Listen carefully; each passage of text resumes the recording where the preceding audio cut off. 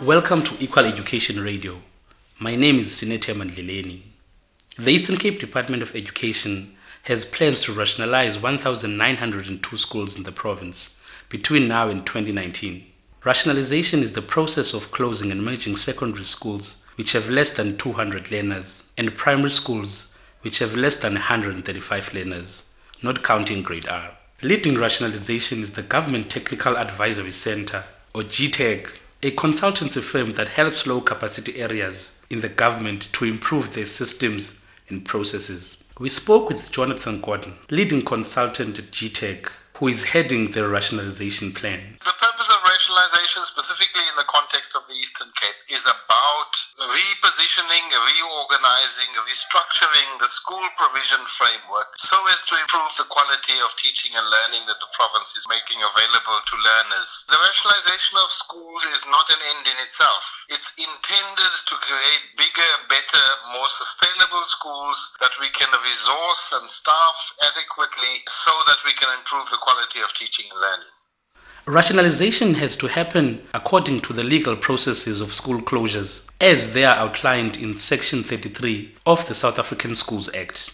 We wanted to do school rationalization to comply with the legal prescript. The starting point for that in terms of the guidelines in the Act is that we give notices to schools. Those notices went out early in September in most cases. In some cases they were a little bit delayed. Those notices only start the process. They were noticed to start the engagement. Schools have 30 days in which to respond. The department then has a process in place for reviewing those responses, and where we decide we want to proceed in the short term with a more detailed assessment, we would then arrange public hearings. At those public hearings, communities will give input into the department's decision to close a school, which the department needs to take into account. Still, there is a lack of understanding of the rationalization plan among school communities. The promise of public hearings is not enough. We spoke with Vuyani Siphambo, principal at Nkupulweni Junior Secondary School in Matatiele. Last August, he received a letter from the acting superintendent general that Nkupulweni has been identified for closure. Our school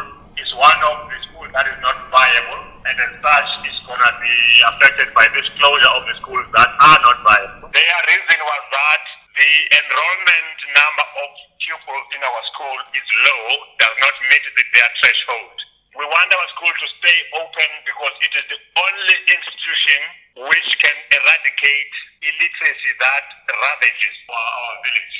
After contesting the department's decision to close the school in a response letter, Principal Siphambo has been left in the dark about the future of his school's public hearing. They are going to schedule a day where they're going to visit all the schools. We're waiting for them to confirm as to when are they going to visit our school to address us about this very same issue of the school closure. Some of the department's plans around rationalization have not been released because they have not been finalized. There is not a comprehensive scholar transport plan for learners who will need to travel further away if their school is closed down. This we find problematic. They don't have a proper plan.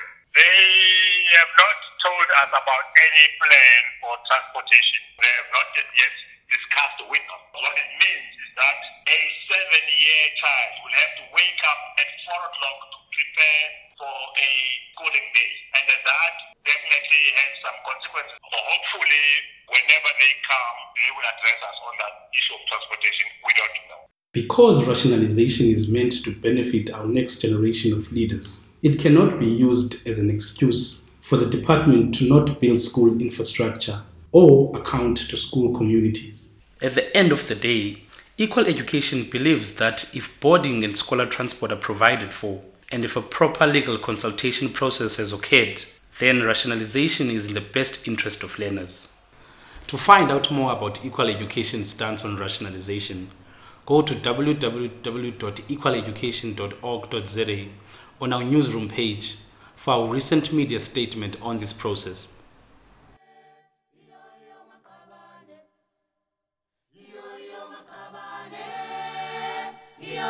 makabane. Iyo makabane. Iyo makabane. Makabane. Iyo makabane.